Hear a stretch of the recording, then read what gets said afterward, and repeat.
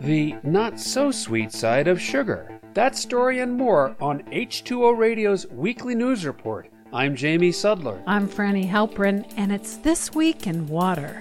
An over 20-year battle has come to an end along the Southern California coast after a state commission rejected a proposal for a desalination plant to turn seawater into drinking water for residents of Orange County. The California Coastal Commission unanimously denied a permit application from Poseidon Water, which had hoped to build a 50 million gallon a day facility in Huntington Beach, south of Los Angeles. The commission ruled against the permit, citing the plant's high cost and impact on marine life. They also detailed its hazards, including that the site sits atop an earthquake fault and would be vulnerable to sea level rise. The commissioners expressed concern that the project would privatize water and likely raise rates, making it too expensive for low-income consumers. Additionally, they noted that Poseidon had not secured any agreements with local districts to buy the water. Proponents of the proposal, which included Governor Gavin Newsom, said it would provide jobs and offer a drought-proof source of potable water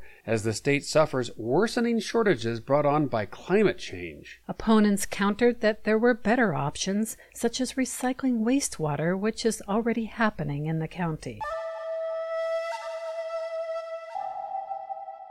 Last week, a campaign was launched in Florida to protect the public's right to clean water and to fight corruption, and it all has to do with sugar. The organization, called Vote Water, seeks to limit the influence that large corporate sugarcane producers have on legislators, saying the industry has interfered with efforts to mitigate both air and water contamination and has received billions of dollars in government subsidies. Vote Water claims cane production has polluted the Everglades, resulting in half the fish and wildlife having methylmercury in their systems.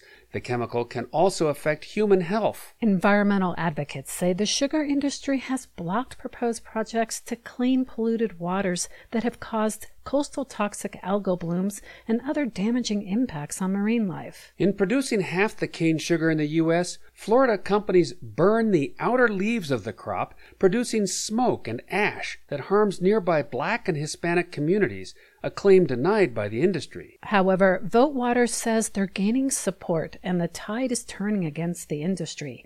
Earlier this year, environmentalists were successful in thwarting a bill that would have given the sugar industry an advantage over water management. One local official said that if the measure had become law, it would have starved the Everglades of much-needed water during the dry season.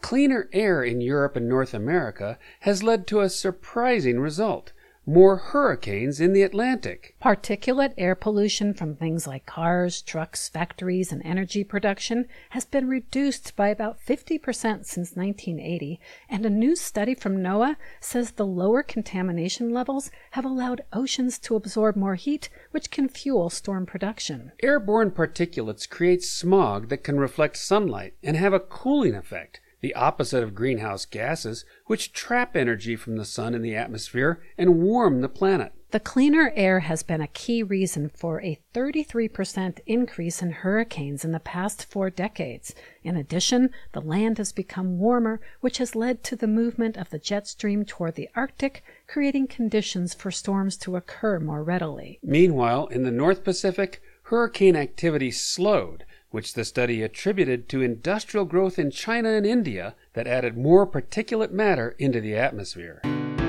And finally, when you're going out to eat, how do you decide what to order? You might consider price, calories, or just have a hankering for a favorite dish, but would you factor in the climate crisis and the greenhouse gas emissions associated with the food? That was the premise of a study by researchers in Germany who wanted to see if restaurant menu design might influence the likelihood of a diner opting for a low-carbon dish. They conducted an experiment in which participants were shown various menus with and without climate information. For example, some menus had prominent labels rating emissions associated with dishes as red for high, yellow for medium, and green for low. Other menus had a low-carbon dish as the default and showed the amount of emissions a customer would add if they substituted with a higher carbon option like beef. The researchers found that participants selected more climate-friendly foods when the carbon labels were present